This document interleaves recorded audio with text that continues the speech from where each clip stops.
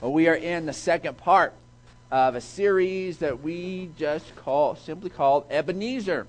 And there's a lot of folks that were surprised that Ebenezer is a Bible word, that's not something that Dickens just made up a weird name or something else, that it's a Bible thing. And honestly, in this culture and at this time of the year, when we say Ebenezer, we automatically think of the stingy old guy who hoarded up his money and hardened his heart and missed out on love and life because of his greed. And honestly, when we look at the biblical Ebenezer, this is this thing that it reminds us that God is our stone of help, and we're going to delve a little deeper into this. If you've got your YouVersion app open for your notes, or you grabbed one of those awesome bulletins as you came in, then we're going to fill those blanks in and learn a little bit as we do it. At this time of the year, like we already talked about, we celebrate the greatest gift humanity has ever received, and that's Jesus. Like the little video we just watched, that it was, what an incredible thing to take place for Mary and Joseph to be able to say yes to that this group of shepherds minding their own business had angels show up and tell them all about it, that these wise king men loaded up way in advance and began to make this trek. I mean, all of the pieces of it are just, when put together, are epic, and when looked at individually can seem commonplace. And it brings us the greatest gift ever. It brings us Jesus, and God sent His Son.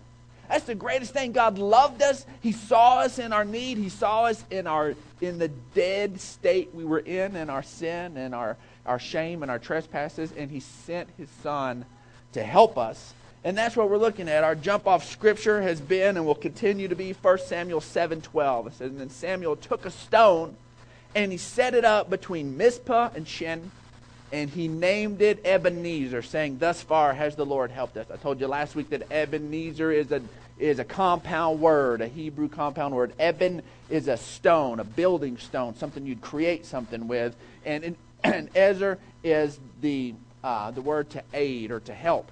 And Samuel just created a new word. He took those two Hebrew words and stuck them together and called this the stone of help. An incredible miracle had just taken place as they had cried out to God in this place of battle and war.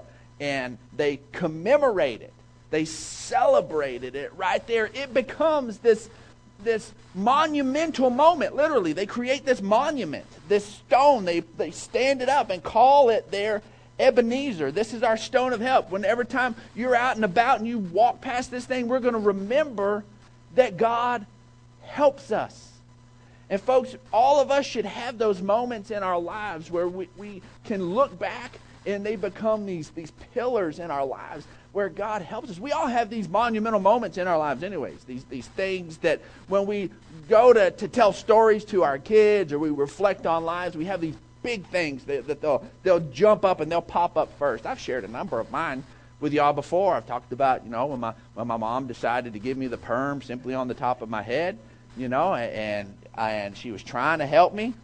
She was trying to be a mama-neezer. She was trying to be a mom of help, and it just didn't work out so well. And I ended up looking like I had a toupee on the top of my head at 12 years old. It was bad, but it's one of these big these big moments I've shared with y'all before on me meeting my wife, and just that is just a monumental thing. And I can remember the first time I ever laid eyes on her. It was I can still remember God bringing her into my life, and the whirlwind courtship that we had, and met in March and were married in December, and the next March we're in ministry, and it's just this incredible thing. The following March, then the Keenan shows up, and just these things, these huge monumental things. I've shared with y'all the story of our RV trip where we just kind of said, God, where are you taking us? And He says, guess what? I'm going to show you. And we sell everything, and we load all 7 of us up and a couple of dogs in a motorhome, and we go trekking around and letting God grow in us what we were going to be doing right back here where we started, here in San Angelo. There were all of a sudden, who would have believed we were coming back here? I remember the first meeting of Celebration Church ever on January 4th, 2009 in Walton Dorley Harris's living room. And who was there that Sunday? Who was there? Isn't that awesome?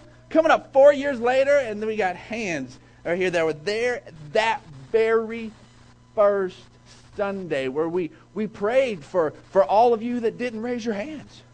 All that began to be impacted and come in after the fact. That we talked about the impact and what God was going to do and what we were believing. There were these huge monumental moments. They were big in and of themselves. But there's something about being able to see what God does with those monumental moments, and then you look back on them, and the impact grows.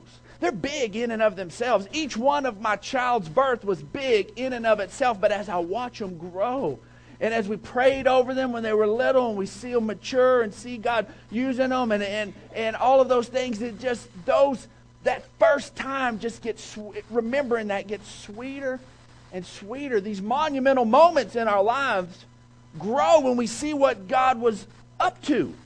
As we come here and we look back to that, yeah, it was a big deal. But over here, it's an even bigger deal. It was an incredible thing that God inserted this woman into my life and brought her. But now, coming up, I'm about to celebrate 19 years of marriage on the last day of this month. Woo! Yes, it's exciting. She is a good woman. And being able to look back and think, what if that meeting in Caro's would not have happened? What if that?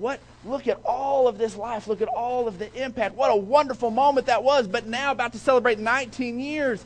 What an incredible moment that was. Coming up on my son's graduation and having him, my oldest man, holding him for the first time. What an incredible moment. But now stepping in, and graduation a few weeks away, and it seemed like an eternity away at that point. And now here it is, in that moment, it's all the more impact, and it is sweet. And that is the way when we begin to look as new covenant believers, and we begin to look back at the Old Testament, we begin to look back at these things that all by themselves were monumental moments. Their grandness grows when we look at it through the lens of what God has done in our lives through Christ. So as we look at this with Ebenezer, the scriptures are rich with imagery, revealing what our stone of help would be for us. It's just absolutely rich when we understand that Jesus is our stone, that He is the rock that we build. He's the cornerstone that got rejected. He's the capstone in our lives. He's all of these different things. When we begin to look back at the Old Testament, all of a sudden these monumental moments are all the more rich. They're all the more meaningful. They're all the more powerful. And honestly, as I was studying for this, we could look at the places even in the Old Testament where man used ebons, these building stones, in these significant ways. We can look and see where Jacob was sitting there and he was fleeing and he was all by himself. And he goes around and he's thinking he's minding no business, and he goes to lay down and go to nap under the stars that his daddy or grandfather had been told that those are going to represent the people that would come from him and be impacted by them. And he goes to get a pillow and he grabs an ebon. He grabs a rock. I have needed things to lay my head on multiple times, and never have I grabbed a rock. And he grabs this rock and he puts it for his head. And as he is resting on that ebon, on that building stone, he has the vision and the dream that the reference of Jacob's ladder, and this ladder that connected heaven and earth, and this descending and ascending was taking place, and that Jesus would eventually be that bridge between our humanity and heaven. And we could look at those things, and we could look we could look at Babel and them deciding that they're going to pursue God on their own, and they're going to reject the ebbings of life, and they're going to build their own bricks, and that they begin to pursue life together outside of God, and they rejected those things. We could even look at David and him going into battle as this Philistine is mocking God. And David decides he's not going to use a spear, and he's not going to use a shield, and he's not going to use a sword, and he's going to use some ebons. He's going to use some stones, and he goes to fight the giant with just the most common, everyday thing, and wins this great victory. But instead, what I want us to do in the next few short minutes is look at the places where God chose to use a stone, where God chose to use. We're going to start our trek back into the Old Testament by launching from the New Testament. Let's look at 1 Corinthians 10, 1 through 4. And it says, "For I do not want you to be ignorant of the fact, brothers, that our forefathers were all under the cloud." And if you're not familiar with this, that as the Israelites were moving around in the wilderness, they had come out of Egypt.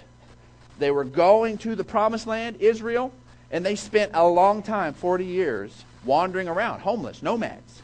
And that there was the cloud by day and the fire by night. And our forefathers were all under the cloud, and they all passed through the sea, where Moses splits the sea, and they come out of being enslaved, being in slavery.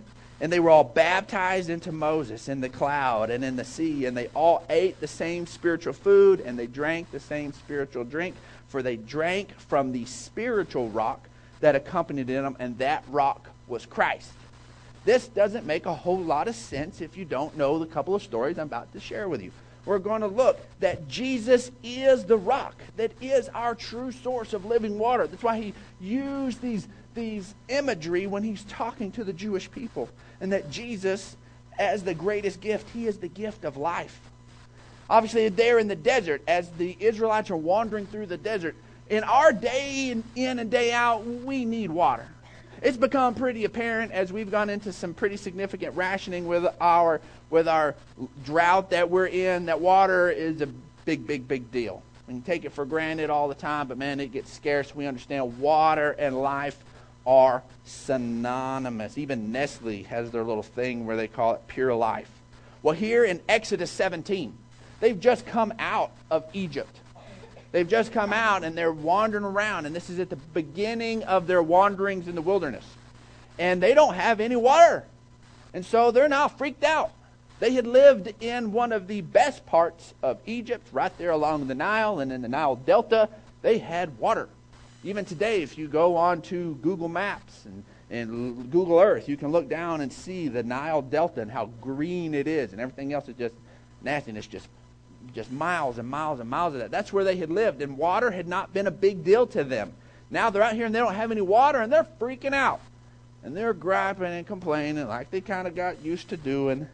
And here is what happens in Exodus 17:6. It says, "I will stand there before you by the rock at Horeb." This is God reminding him and telling Moses this. "Strike the rock." Take that staff, smack the rock, and water will come out of it for the people to drink. So Moses did this as a sign to the elders of Israel. Here it was this miraculous provision of the source of life. They were in a place where what they needed for life did not exist. And here from this place, this rock, this place that would be a foundation, something you would maybe want to hide behind or build a house on or something solid, would be their source of life. And so Moses takes his staff and he smacks it, the rock splits open, and water comes out, and water that took care of 1 million plus people, folks. This wasn't just a little bitty fountain everybody took their little turn at. No, this is gushing water that took care of their flocks. It was huge amounts of water. So that's one of the things that 1 Corinthians is referencing us there. But then that's not the only time it happens. It's kind of a bookend. This water from the rock is kind of this bookend events for the children of Israel. They come out of slavery, and then right before they're about to go into what is really theirs, their inheritance, they're needing water again. They're in a totally different locale. They're in a totally different location. It's 40 years later. Those that are familiar with the Bible story, in that 40 years, that generation that came out of Egypt has died. You got a whole new group of people here. A whole new group of people. And they're needing water. They're needing the source of life again. And let's look at Numbers 20. It says, the Lord said to Moses, take the staff. Here's the staff again. You and your brother Aaron gather the assembly together.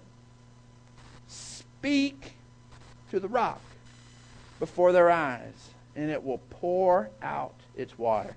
The staff is supposed to be there. That represents Moses' authority.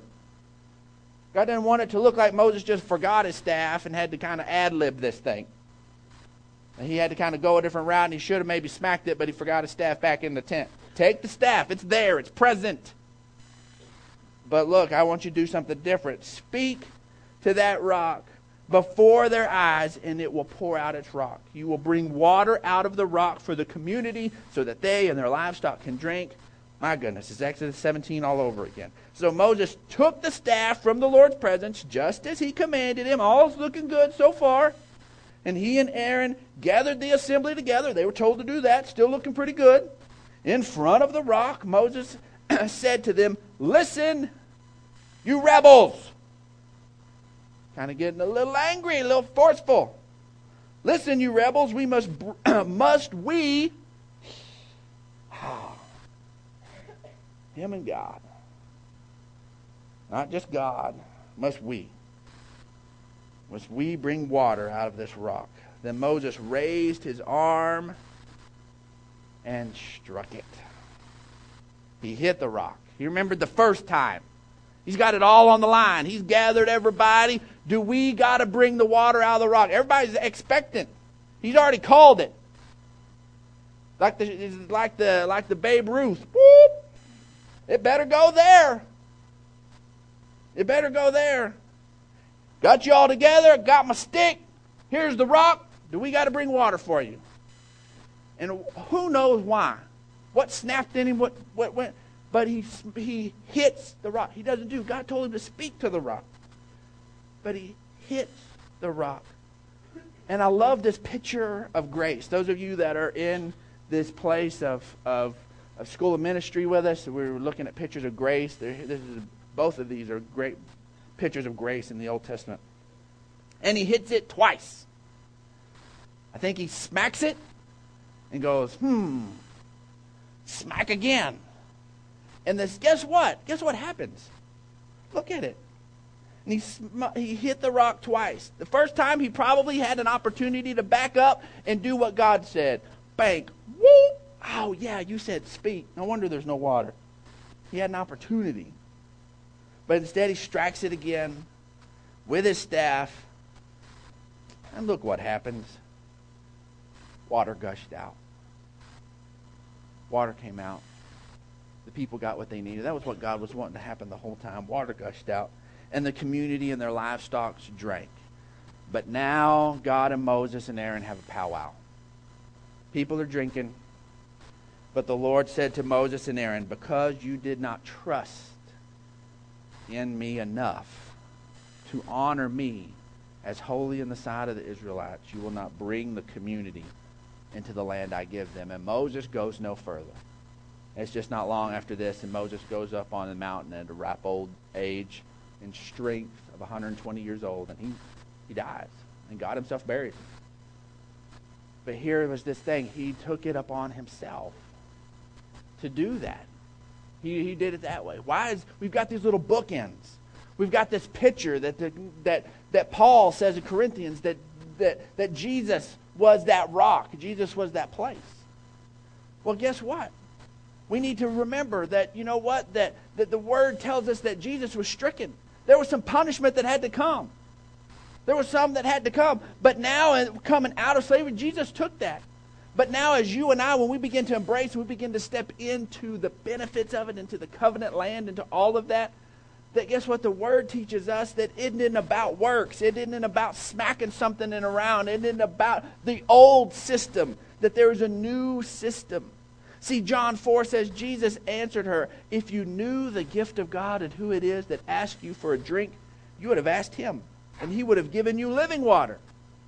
And then a few verses down, Jesus answered, everyone who drinks this water will be thirsty again, but whoever drinks the water I give him will never thirst. Indeed, the water I give him will become a spring of living water, a spring of welling up to eternal life.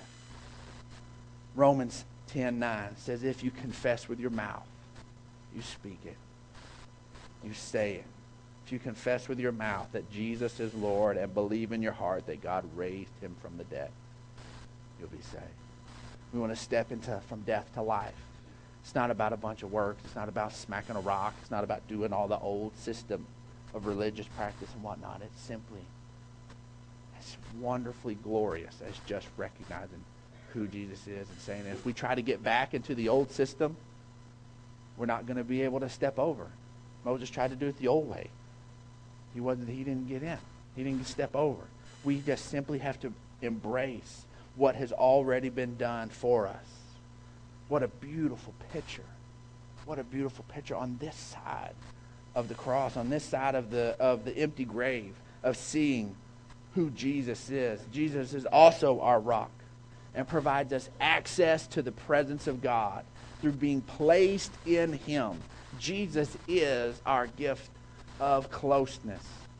We even sang together just a little bit ago that sing, I live in the risen Son. You want to do a good study, I tell you to just get a good Bible study program or just start going through and look at all the in Christ or in Jesus in the Bible. Man, it is just so absolutely incredibly rich. And here's another incredible story that is a monumental moment all by itself. But looking at it from Jesus, it is so much richer. Exodus 33. We have verses 20 through 23. He says, and this is God talking, says, but you cannot see my face, for no one may see me and live. And then the Lord said, this is a place near me. There is a place near me where you may stand on a rock. And when my glory passes by, I will put you in a cleft in the rock and cover you with my hand until I have passed by. And then I will remove my hand, and you will see my back, but my face must not be seen. Hear that no one can stand in the presence of God and live. Nobody can see the glory. And it was not because, oh my goodness, you saw it, I'm going to whoop you. It's just the same thing to say that you take a nice gallon of bleach and you squirt some germs in it. The germs just die. And guess what? The bleach is not now defiled. The bleach is still bleach. It'll still bleach something else. It's still pure. It's still that. That is God in our. So God kept, because He didn't want to ruin us forever. That we were in a place that we needed to be able to have contact with God. We needed to have that impurity, all that stuff dealt with, and Jesus would be that for us. See, Ephesians 2:13 says, now in Christ Jesus, you who once were far away have been brought near through the blood of God, through the blood of Christ. You who were once far away, who weren't able to be in the presence. Here when Moses, the one that was closest to him, that wrote all of the pictures, that he was going to be there, that he had to hide him in the rock. Stick him in there in the little cleft, in the little fissure. God put his hand over it, sit there, and said, okay, now you can see just the back of my face. You cannot see. It'll kill you. But all right, now you can take in this. But in Christ, we have this picture that we would be able, in Christ, in our rock of our salvation, that we would be able to have the closeness, that access to the very throne of God. Ephesians 3:12 says, in Him, and through faith in Him, we may approach God with freedom and confidence. You realize that the priests that would go in, they weren't having an encounter with God like Moses did on here, but they would go into the Holy of Holies. They had a rope tied around their ankle and bells, and they would keep moving around. And if the ringing stopped, that people on the other end would grab that rope and drag their dead corpse out of there. I mean, that was a scary thing for them outside of being alive in Christ, to be in the presence of God. But now, on this side of it, this side of it in Christ, we get to approach God with confidence. We get to approach God with freedom. See, Hebrews 4:16 says, let us approach the throne of grace with confidence so that we may receive mercy and find grace to help us in our time of need. He is our Ebenezer. He is our rock. God had been communicating that all along. In these monumental moments, in these times that he'd used rock, they were all pointing us to the place that Jesus would be our source of life, that we would be able to have closeness and personal encounter with God through Christ, that we would be clothed in his righteousness, not in our own, would be able to have direct access to God. Folks, I don't know why you and I who are alive in Christ would want to waste any of those moments. Why would we want a day to go by with not being in the presence of God, with not having him shape us from the inside out? See, folks, Jesus is what matters. He's the most important decision anybody ever makes. He is. We have to come to this place where we recognize who he is and what he's to be in our lives. He's not just the baby in the manger. He's not just the man that was on the cross. He is our very source of life. And at this time, during this holiday season, we need to make sure that we don't let it slip out of our minds that he is our stone of help. For a lot of people, this is one of the most depressing times of the year. Clark household, we love the holiday time. But not everybody does. A lot of times this is a time where people feel extra alone, not extra close. Where people feel extra tight. Where the money that barely makes the bills isn't making the bills, and the holiday expenses and all of those different things. We just feel the end of our rope and need help, folks. He is that help. He is that help. And we that know that, we carry that with us. We get to insert that into people's lives. We get to call on him because we have access to him, and we get to connect others with him as well. So this morning, what we want to do is we want to make sure, first and foremost, that everybody has said yes to that everybody has embraced that. The source of life is, for all life, is your source of life. The place of standing before God where we don't have to be afraid of being in the rock, that he's your rock. We want to make sure of that this morning. So if that's you, if you're needing to place your simple faith, make the declaration that he is Lord.